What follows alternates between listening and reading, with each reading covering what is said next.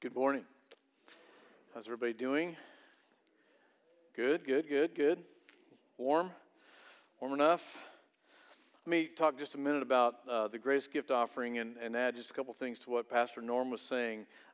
You just heard from a gentleman by the name of Oscar, and I know Oscar. He's been in the banking world, and he's come out of banking now. Well, he's still doing some banking, but he's really been called out of that to be in full-time ministry and now lead the Urban Ministry Institute to me in Honduras. And I wish he could be here. I wish you could all go and meet him and meet his family and see what an incredible leader he is, as God has called him out of the banking world and into ministry to train other church planters, other leaders, other pastors in the country of Honduras. We'll soon expand to me the Urban Ministry Institute training, which is a seminary level training into Nicaragua. We have 13 churches in Nicaragua. Many of them now, the pastors there, some of their leaders will be able to receive this seminary level training. That's what's just some of the things that are happening in Central America. Pastor Marlon will be here in a few weeks from Nicaragua. You'll get to hear from him. He'll give you a more specific update on what's happening. All of these things happen because of the greatest gift offering. All of these things happen because you, over the last several years, have given generously over and above your tithes for offering. There's a difference, between tithes and offerings, right? Our tithe is what we return to God that belongs to Him. We do that every time we get paid. Everybody tracking with me? And our offering is something over and above our tithes and offerings. So please don't get that confused. If you just give to the greatest gift, your tithe, it's not an offering. It's just taking from the ministry and giving to mission. And that's not what we're talking about. We're talking about giving generously because God has given generously to us. He gave us His greatest gift in Jesus Christ, right? And so every year, in fact, Kathy and I pray about this every year for the last many, many years. We've done this. Even before we started doing this as a church, Kathy and I did this every year. And we pray about it every year to see what God would have us give. And we tell our kids, we've told our kids for years, even when they were young, we told them, you're not going to get the biggest gift this year. The biggest gift goes to Jesus because it's His birthday, right? And that's when we've done that to train them so that they know why we celebrate Christmas. We give the biggest gift to Jesus every year, and we're praying about what we'll do this year. Those gifts, those resources go to 70 or 80,000 churches and church leaders in India through the India Gospel League. They go to another ministry in India called Christ Gospel Mission, located in Hyderabad, India. We have a couple who trained for medicine here. She's a surgeon. He's a general practitioner. Kevin and Katie Raymer trained here in Wichita, moved now to India, in northern India. We help support them. Another family that lived here, Jerry and Brianna Hurd and their kids lived here. She was part of our staff for a while. God called them to full-time mission, and now they live in Kenya. We've supported them for a while. I'm just scratching the surface of what the resources of what Greatest Gift Offering goes to. Hope Ranch for Women. We'll continue to try to give you updates and video and so over the next few weeks so that you can get a report on what God's done with the resources you have generously given. Most of the resources that are given through Greatest Gift, we allocate to these ministry partners so that they can do ministry, and God multiplies those resources in amazing and miraculous ways, and we just get to see a very small fraction of what happens because of those resources. So thank you in advance. Thank you for giving. Thank you for being generous. And thank you for praying about that so that we can look forward to continuing to celebrate what God's doing through those resources. I want to talk this morning about giving thanks. Anybody thankful here? Most of us, I think, have lots of reasons to be thankful, don't we? We're incredibly thankful for what God has given us, the ways He continues to bless us. First, let me say how thankful I am for all of you. I'm thankful that you're here. I'm thankful that you're a part of this family, part of this body of Christ. I'm thankful for everything God has done for us. I'm thankful for the way He moves and works and transforms our lives. I'm incredibly thankful for each one of you. for the way you serve, for the way you tithe faithfully, those of you who tithe, for the way you give generously, those of you who give. I'm incredibly thankful. I'm thankful for those on our team that served over the last few weeks as I was able to be away to Israel. So thankful for the team that served and filled the gaps and took care of everything so well while we were gone. I'm thankful for Dr. Don Davis. Were any of you here when Dr. Davis came and preached? I listened to his message this week. I just hit repeat and he'll listen to it one more time. If you haven't listened to that message yet, download our app, go online and listen to his message. It's one I need to listen to about once a week or so. I saw him Thursday night at the citywide prayer gathering. I said, Don, we need to send you a huge check or something so that we can just, thank you for giving the way you serve us. And I'm so thankful for him, for Pastor Robert, who preached while I was away. I want to tell you a little bit about a pastor that I met and spent a little bit of time with while I was in Israel. I've got 2 or 3 reasons I want to share this story with you. His name is Pastor Israel. Pretty good name for a guy who lives in Israel, isn't it? Pastor Israel Pakhtar, and he and his wife and family lead a church in Ashdod, Israel. I want to show you a video of his in just a moment, so get that queued up and get the sound and everything ready for that in just a little bit. I laugh because that didn't work quite that well in 9 o'clock.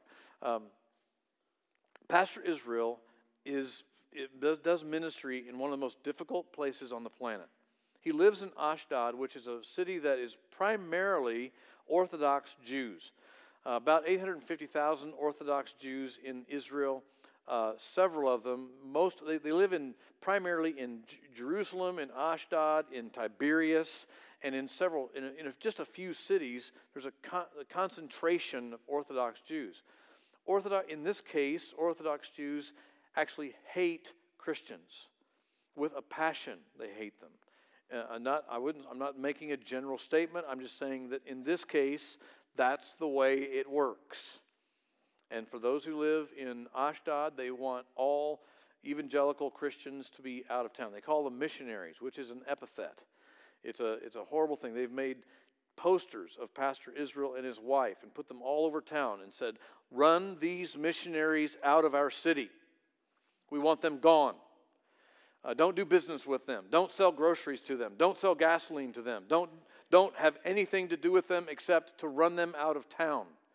They've done demonstrations where thousands, I saw the pictures and the videos, thousands of Orthodox Jews have shown up at the church location to demonstrate, to cast curses, to pray against the work of the ministry of Pastor Israel. I want to show you a video and his picture so that you can know him, but I want you to notice how thankful he is for what God has done in the midst of the persecution he faces. Let's watch. Shalom, my name is Israel Pakhtar. Welcome to Israel Ashdod. We're at our local Beit Hallel congregation, a church in city of Ashdod, and we're preaching the gospel, reaching out to the lost, and many people get saved, and we are growing. We became biggest church in the area, and as a result of that, we have lots of persecutions for a religious Orthodox community who come in to protest us and trying to intimidate people, following us, and making my posters with my home address and my wife's picture as well on the walls, and all kind of persecutions. But praise God, He's good, and even in the middle of persecutions, He building His church, He rising up people, and changes are coming, and openness is growing today in Israel and in our city. Now, one of the big part what we do as a congregation, we not only reaching the lost, but also helping poor and needy, new immigrants, and that's became great way for the gospel, because we're helping people, taking care of them, loving them, and eventually they coming closer to the Lord, and they want to know the truth. And we just got a new building, probably going to show you, a bigger building that's rental. The new one is ours, and we're going to renovate it, and nobody could stop us because God is doing new things in Israel. So when you're around, come to visit and pray for us and stand with us. Great. He was showing me on his phone. He has an apartment there in Ashdod, and he occasionally will stand on his apartment balcony out front and take video pictures of missiles flying out of from the Hamas in Gaza Strip, which is just south of him, and they'll fly out in front of their home, and the Iron Dome from Israel, the interceptor missiles from the military will intercept those missiles right in front of their house. I said, we have fireworks at our house. At your house, it's a war. And, so he's capturing these photos, and the air sirens are going on. And he says occasionally, he showed us in fact, let's see the picture. You have that. This is the entrance to their current building, and just next door is the new building they've been able to purchase with the help of many other churches.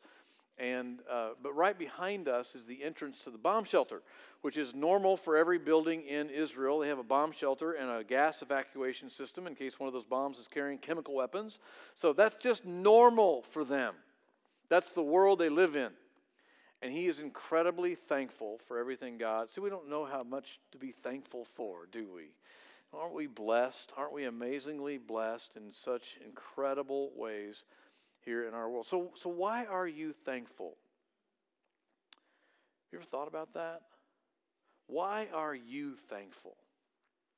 So I think it's important for us to be reminded of not of only the importance of being thankful, but why are we thankful?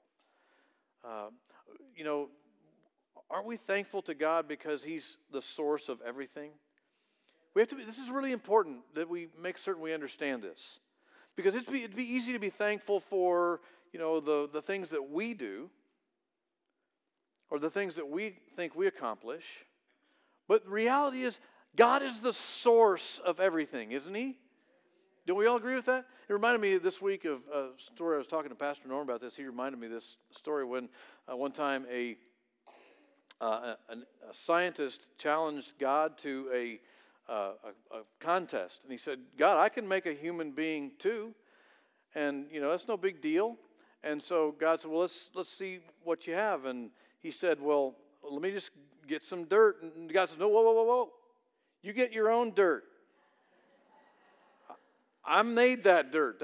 You make dirt, then you can make a human being. And so it's obviously a fictitious story, but it makes a point, doesn't it? God's the source. God's the source of everything. It's important for us to understand that. It's important for us to remember why we have so many reasons to be thankful. If you have your outline, follow along with me. You'll want to fill this in. I want to talk about the key to Thanksgiving, or the key to thanks living. We're in Thanksgiving week. I want to encourage us to be thankful all week long. And the beginning of that is to learn to receive. The beginning of thanks living is to learn to receive. We need to receive. Before we can understand the significance of Thanksgiving, we need to first understand the significance of receiving. In a few weeks, I'll tell you about a word God gave me when I was sitting in our trip to Israel. I was sitting on the Mount of Olives for just a few minutes as we walked down the Mount of Olives, down the hillside into the Garden of Gethsemane, and then eventually across the Kidron Valley and into the city of Jerusalem. The same path Jesus walked as He walked into the city on Palm Sunday. We stopped and spent just a few minutes together, and I told everybody, you can take some time to pray or whatever you'd like to do. And I just sat there and listened, and I asked God, do you have anything you want to say to me? God said 3 simple words. He said, be my son. Be my son. Now, I'll unpack that for you some other time, but that has been a significant thing for me to just process over the last couple of weeks or so. The significance of what God's saying to me. And the reason I share that with you is because everything that matters to me, everything that's important, everything that's ever changed my life, everything that's going to matter for an eternity has been given to me by God. It's not something I've done. It's not something I'm able to do. It's been given to me by God Himself. I can get excited about a lot of things, but I can only be truly thankful, and I can only have a reason to live a life of thanksgiving because of what God's done. Last week, Pastor Norm talked about the fact that we visited a place called Shiloh. If you have your Bibles, turn to Joshua chapter 18. We'll read a passage there in a moment as you get there. But let me explain what happened at Shiloh. Shiloh, in fact, we have a picture of it here, and we'll read this passage in a moment. When the people of God moved from the wilderness that they'd been traveling in for 40 years, finally moved across the Jordan River and conquered all of the cities that was necessary to conquer, they took the tabernacle and they set it up on this hill right here in front of us, where that excavation is happening. This is right in the foreground of the picture. They set up the tabernacle that they'd been using in the wilderness on that spot. And they were there for 369 years, continued to return to Shiloh. And up to 2 million people, can you picture them on this hillside in the distance there? All the way around the hillside, or the hilltop of Shiloh, are hillsides like that one, and they would bring their sacrifice to the tabernacle. They would sacrifice, a third of it would be consumed in the sacrifice, a third of it would be given to the Levites, and a third of it would be kept for the family, and they would take it in tribal and family units, and they would go to a hillside somewhere, and they would sit within sight of Shiloh, within sight of the presence of God. The presence of God dwelt in the tabernacle, and they would sit and look at the presence of God and share that Passover meal together for 369 years. Now, why was that so significant? Let's read the passage so you have some context here.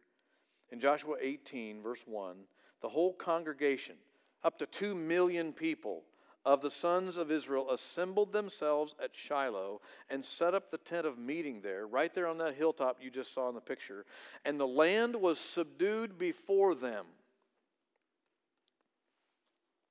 The land was subdued before them. What's that mean? It means that God gave them the ability to take the land, to receive the land for themselves. This wasn't something they had the ability to do on their own. This wasn't, they were able to move into a land, set up farming practices, move into houses that they did not build. They picked from vineyards they did not plant. They planted gardens in areas that they didn't prepare, and they drank from wells they did not dig. Now, you can't fully appreciate the significance of that unless you live in antiquity, where you can't possibly live unless you have a well. You can't live unless you have a place to go for protection. You can't survive any other way. So, God gave them the land. And as a result, out of thanksgiving and out of devotion to God, they would come every year and gather at Shiloh and bring their sacrifices. Now, when they brought their sacrifices to God, this was the way they drew near to God. They would bring their best sheep, their best lambs, their best goats, their best grain. They would bring the top 10% of all of the olive oil that they crushed out of the olive seeds as it would rise to the top, the very best. The virgin olive oil was at the top. The top 10% would be brought to this place. Now, let me ask you a question. Did God need their sacrifice? No, He didn't need that at all, did He? I mean, does God need a stinky goat? No. God doesn't need a lamb. God doesn't need any grain. God doesn't need anything. So why is it so important that they gather together and they bring their sacrifice? Because they're returning to God what belongs to Him, and as they draw near to Him, He draws near to them. Bringing a sacrifice is drawing near. And the promise of God, listen carefully, the promise of God is when you draw near to Him, He will draw near to you. That's why what we do here on Sunday morning is so incredibly important. Every time we gather together, and we gather together as a group of people, as a family of God, we gather and we worship to draw near together to God. And He is here in the midst of us. It's a lot more exciting than what you're reacting to. I'm just saying. James chapter 4, verse 8 says, draw near to God. This is the brother of Jesus saying this. Draw near to God, and He will draw near to you. It's something we all want, isn't it? Everybody else? What about everybody else? Is there something we all want? Everybody wants that, right? It's an incredible promise from God.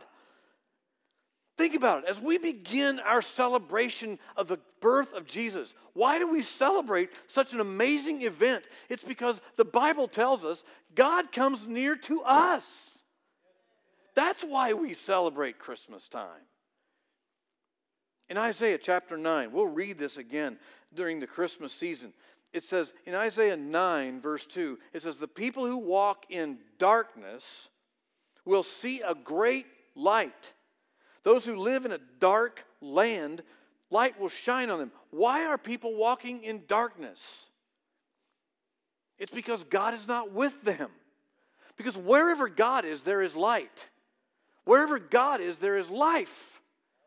If you're walking in darkness, if you have dark days, it's because God is not close to you. You have not drawn close to God. Right? That's why we celebrate. Because God came to us. In Isaiah 9, verse 6, it says, a child will be born to us. The Son of God will be what? Say it with me. Will be given to us. We get to receive. We have to learn to receive what has been given to us. And when we do, it changes everything.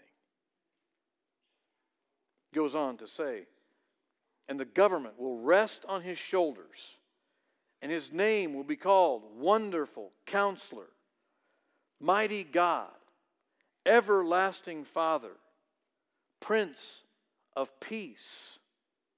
Isn't that amazing? That's who he is. Talk about the importance of names, the significance of identity. That's who we've been given. You know, I couldn't get much out of 9 o'clock either. I thought, sure, you'd get more fired up about this. God makes the first move, friends. He's done all the work. All we have to do is receive. In fact, that's all you can do. That's all you can do. There's nothing you can do to get God to draw near to you except draw near to him and receive what he has for you. Receive. It's amazing. The first key to thanks living is learning to receive. Secondly, we rejoice. That's just a natural response. We rejoice.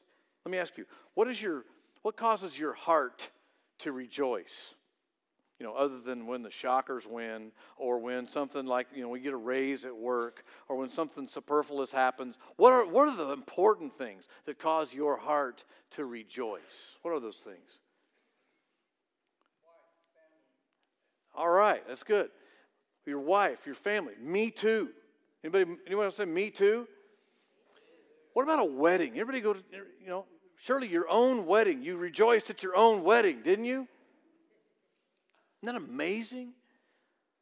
Reason to rejoice. Somebody said family. I had a good friend send me a picture last night of a brand new granddaughter. He's about to bust his buttons. We're going to have a brand new granddaughter in just a little over a month. Lauren's going to have her third little girl sometime between Christmas and New Year's. We can't hardly wait to meet her. Kathy, last night, Lauren and the girls and David were over at our house, and the baby was, jumping all over the place. Kathy had her hand on Lauren's stomach, just giggling with glee. Why? Because of the significance of a human life. And she's our granddaughter. The things that cause our hearts to rejoice. Have you ever noticed it's all about relationship? It's all about relationship. Other than my relationship with my Savior, as you've said, what makes my heart rejoice more than anything else is my bride. God says when God created the earth, he made Adam and he made all the living things on the earth. And then he looked at Adam and he said, this is not good. Because you're alone and you need some help. And so he calls the woman the helper. In Hebrew, it's the word azer. It's the same word, by the way, in John 14 that God uses for the Holy Spirit. That's why I call Kathy the Holy Spirit's junior partner. She fulfills that role quite well.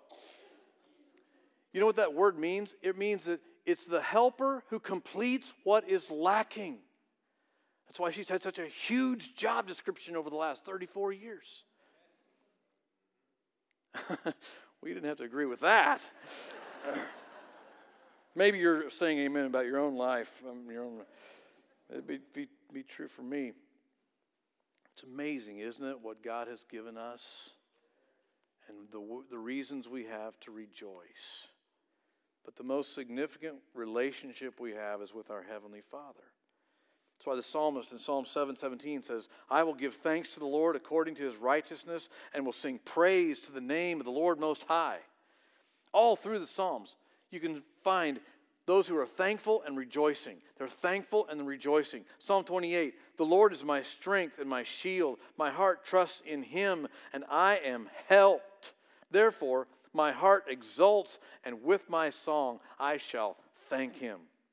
Rejoicing is recognizing that we have received amazing blessing from God. That's why I love gathering together with those of you here at Christ Church every week, gathering together to worship God, to draw near to him as he draws near to us. So we receive and we rejoice, and thirdly, we respond. If you want to live a life of thanksgiving, thanks living, we have to receive. And then we rejoice with all our hearts. And then we respond. Now it's our turn. Now it's our opportunity to respond, to live in a reciprocal relationship with our Lord and Savior. Now it's our turn. When Jesus was fulfilling his ministry in the Galilee area, he continued to do ministry and then move ever closer to Jerusalem, where ultimately, you know the story, he would enter Jerusalem on Palm Sunday and just a few days later be crucified for our sins and resurrected again. But as he's getting closer to Jerusalem, here's what happens on his way. In Luke chapter 17, verse 11, while he was on the way to Jerusalem, he was passing between Samaria and Galilee. Let me explain.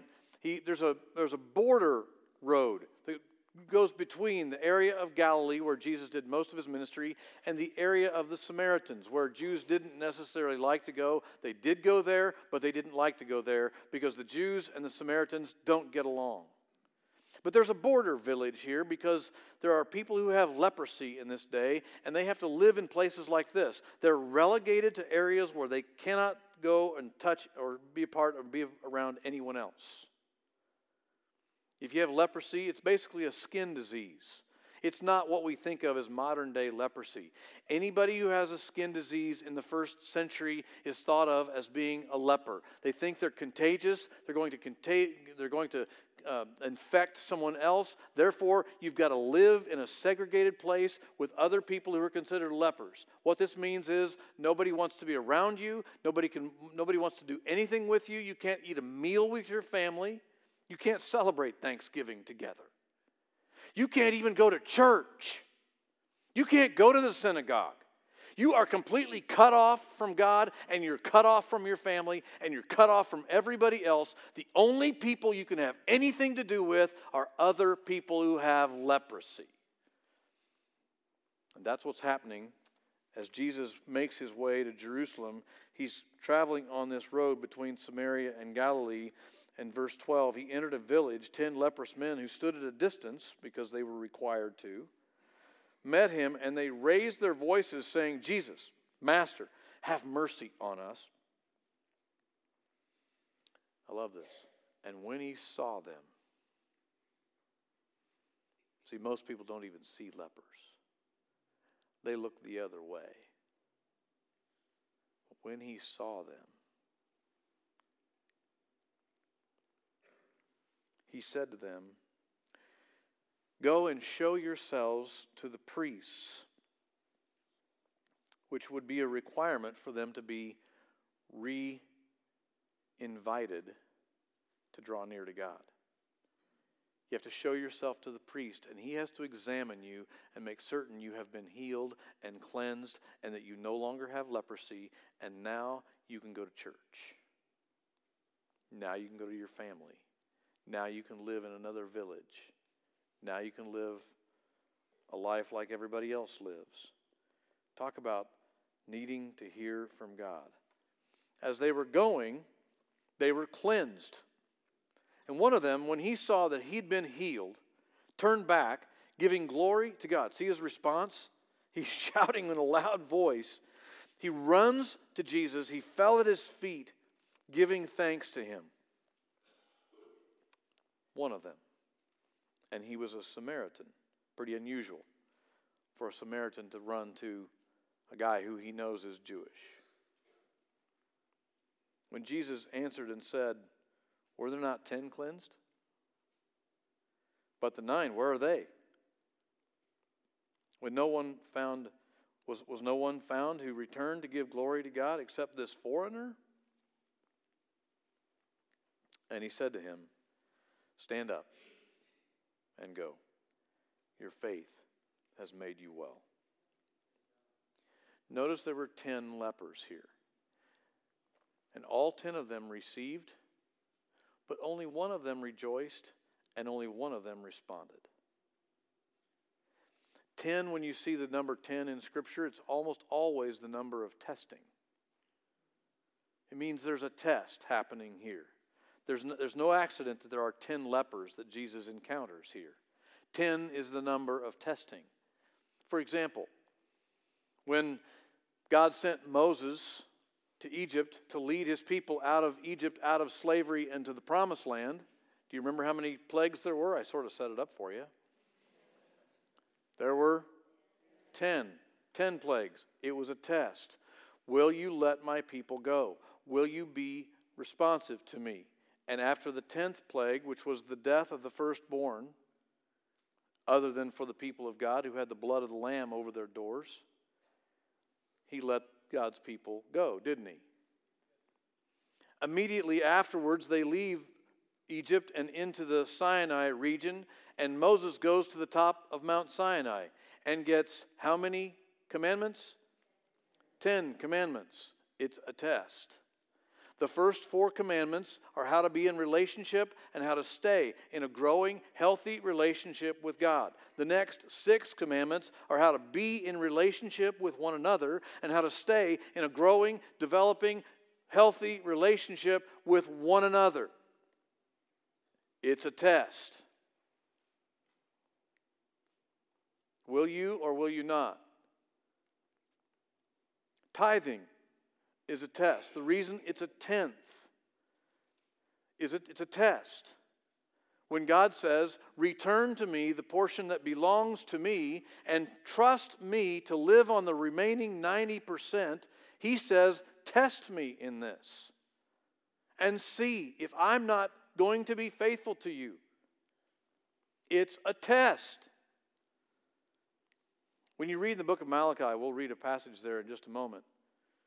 But first, let me tell you what's going on in the book of Malachi. Malachi is a prophet who gives a message to God's people that isn't a very pleasant message. He gives them a message because they have not been faithful. They haven't kept the 10 commandments, and they've broken every other commandment they can think of too. Now, they're going through the motions, and God is almost sick to his stomach. He says, you make me sick. He says to them, why do you do what you do and think I don't know? What are you thinking? Even the priests are involved. You know, we said earlier, God didn't need our sacrifice, but he wants us to draw near to him. They were stealing sacrifices. They were bringing lambs that were going to die anyway. The lame, the sick, the blind. When they did do sacrifice, they'd bring some sick lamb that was going to die anyway and treat it as if it was a real deal. And God says, you're robbing me. Let's read it. In Malachi chapter 3, he says, will a man rob God? Yet you're robbing me.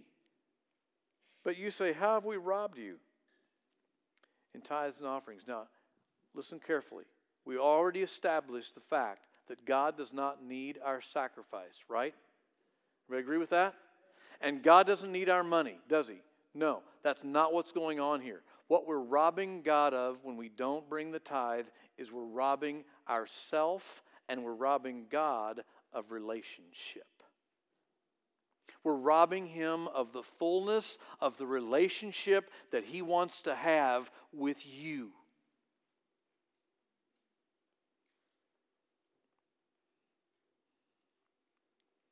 You're robbing me, He says.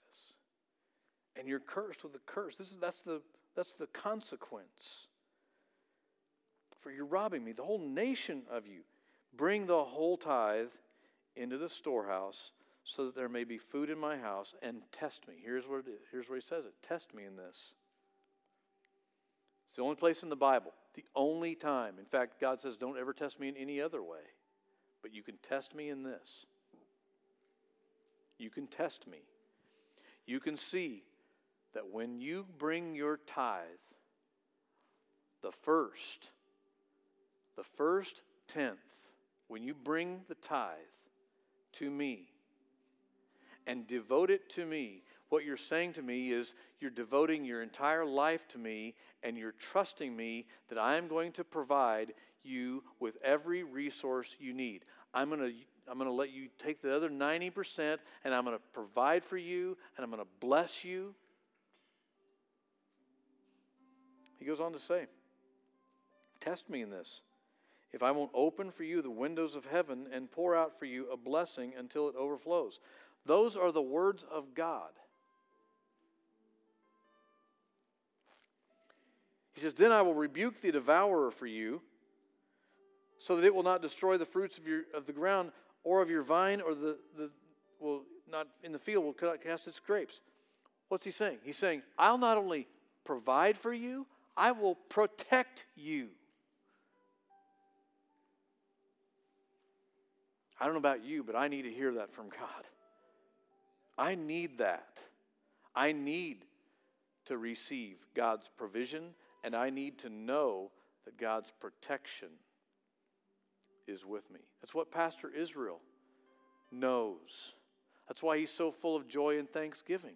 It's because he has God's provision and he has God's protection, even while on his phone, he films the missiles flying by his front door. And he says, and all the nations will call you blessed. And you'll be a delightful land, says the Lord of hosts. See, tithing is a response test. If you have your outline, fill this out. It's a response test. It's a thanksgiving test. It's a thanksgiving test. Will you and I receive, rejoice, and respond and live a life of thanksgiving, drawing near to God as He draws near to us? It's a faithfulness test for us. Will we be faithful? Will we trust God and His faithfulness to us and return to God what belongs to Him? And thirdly, it's a relationship test. That's what every instruction that God has given us is about. It's about relationship. Will we honor God and draw near to Him as He draws near to us? Will we live in relationship with Him as a son or as a daughter?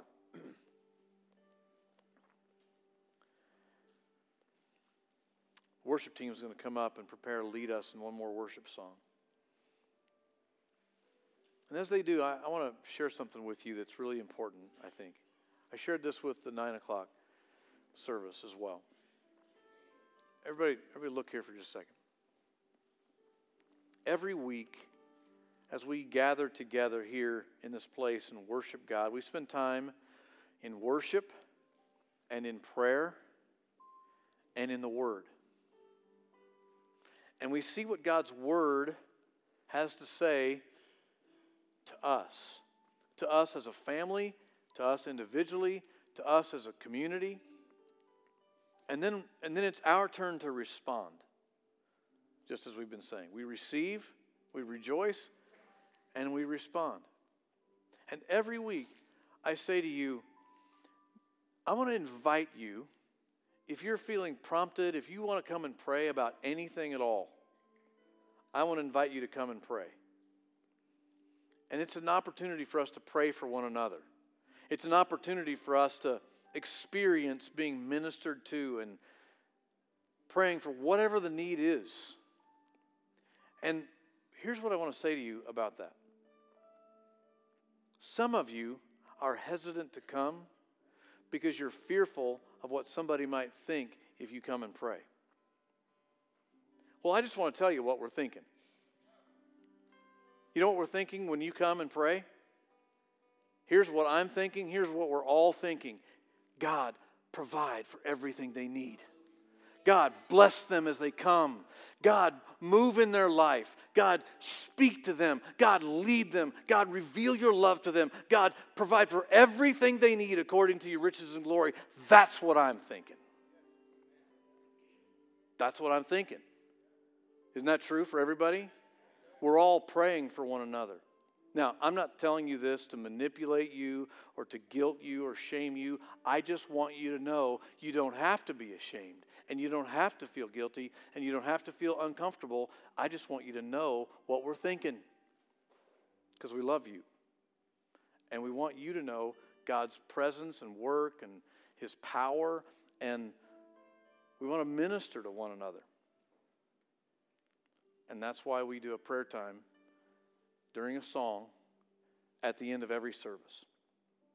So would you stand with me and pray with me? Father, as we prepare this time of ministry, I pray that, Holy Spirit, that you will draw every man, every woman, every young person to yourself. Help us to minister to one another, to lay our burdens here at your feet, and to receive from you what you have for us. Holy Spirit, draw every person to yourself today. In Jesus' name. Let's come and pray and minister to one another and worship together.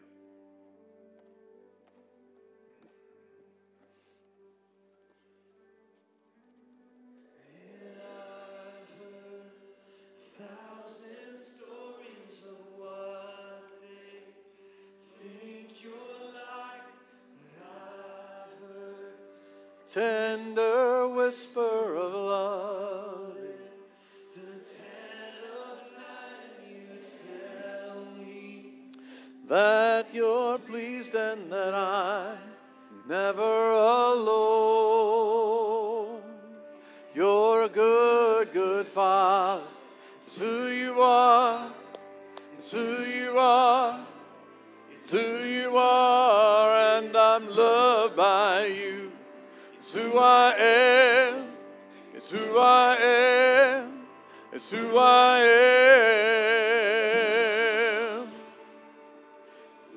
I wanted to pray for you and Kathy. Okay. I guess I'll just pray for you. Okay, sounds good. Father, I lift Dennis up to you at this time. Thank you for Dennis. We thank you for Christ Church, Lord. Yes, Father, thank you. Heading into one of the busiest times of the year, one of the holiday times when there's so many things that can be done.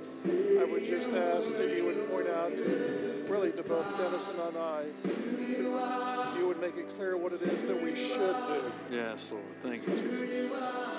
Guard against his heart, guard his mind. Yes, Lord. Protect him from dark forces and negative people that would attempt to burden him or obstruct him as he serves you. Bless him and his family. Ask for blessings for his soon-to-be new granddaughter, yes, and for Lord. his Thank grandchildren that he already has. Thank you, Lord. Father, through the Spirit, granting continued wisdom and discernment that all that he says is the truth and all that he does is in your perfect will. Yes, God. It's in Christ's name that we pray. Thank you. Love you, bro. Thanks, brother. Appreciate that.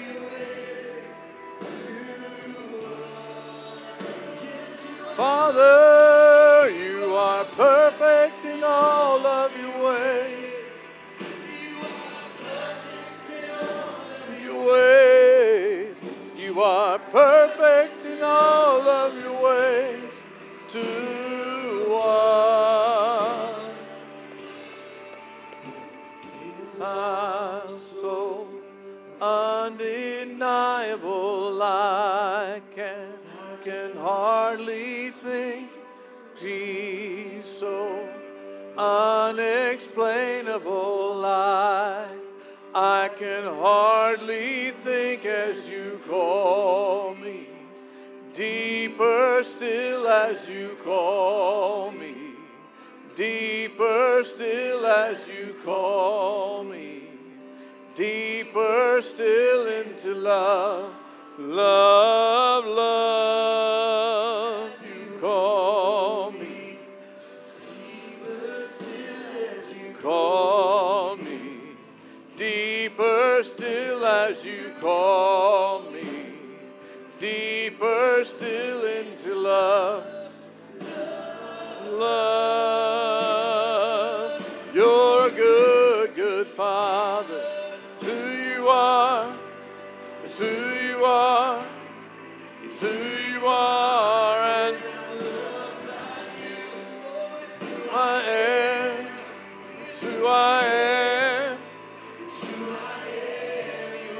Good, good Father.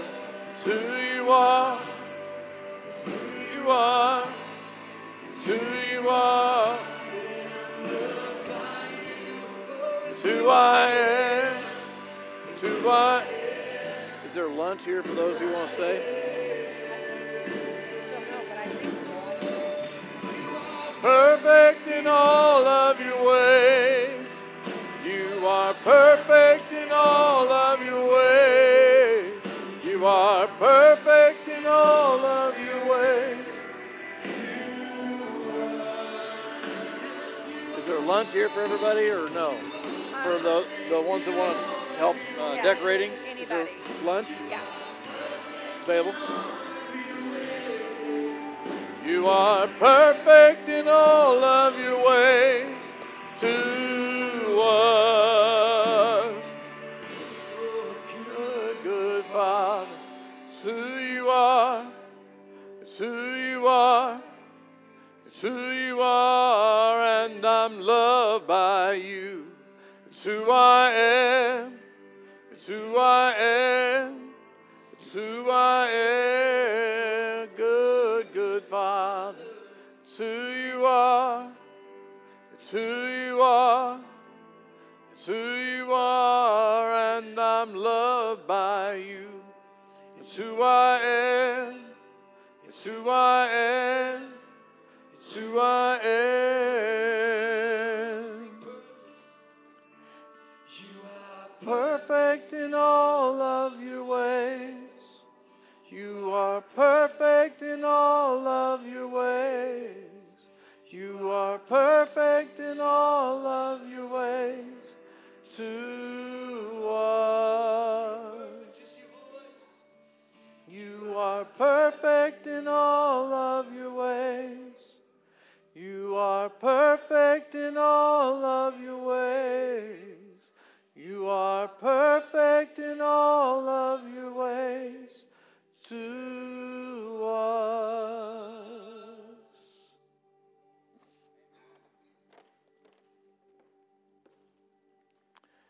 So good to be together, isn't it? To draw together and draw near to God as He draws near to us.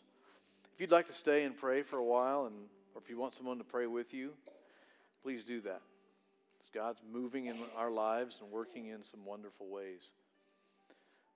Remember to leave your prayer cards and connection cards in the boxes, or if you're new, turn right. We'd love to give you a gift before you leave. Also, your tithes and offerings, leave those in the boxes as you leave today. And also, there will be a group here immediately after this service that will be spending time decorating the building in preparation for our Christmas celebration through the month of December. If you'd like to stay, there's lunch here for that. If you'd like to stay and join in the fun and fellowship, we'd love to have you stay and help out. So please do that as well. Father, as we bow before you now, we thank you for what you've said to us, for the ways you've reminded us, for the ways you've drawn near to us. Thank you, God. That your promises are always true, that your word is always faithful to be fulfilled in our lives. We pray you'll continue to do and complete the work you've begun here today. And Lord, lead us now into this community, into our workplaces and neighborhoods and schools, to be the sons and daughters of God that you've called us to be. Help us to be sons. Help us to be daughters in whom you are well pleased.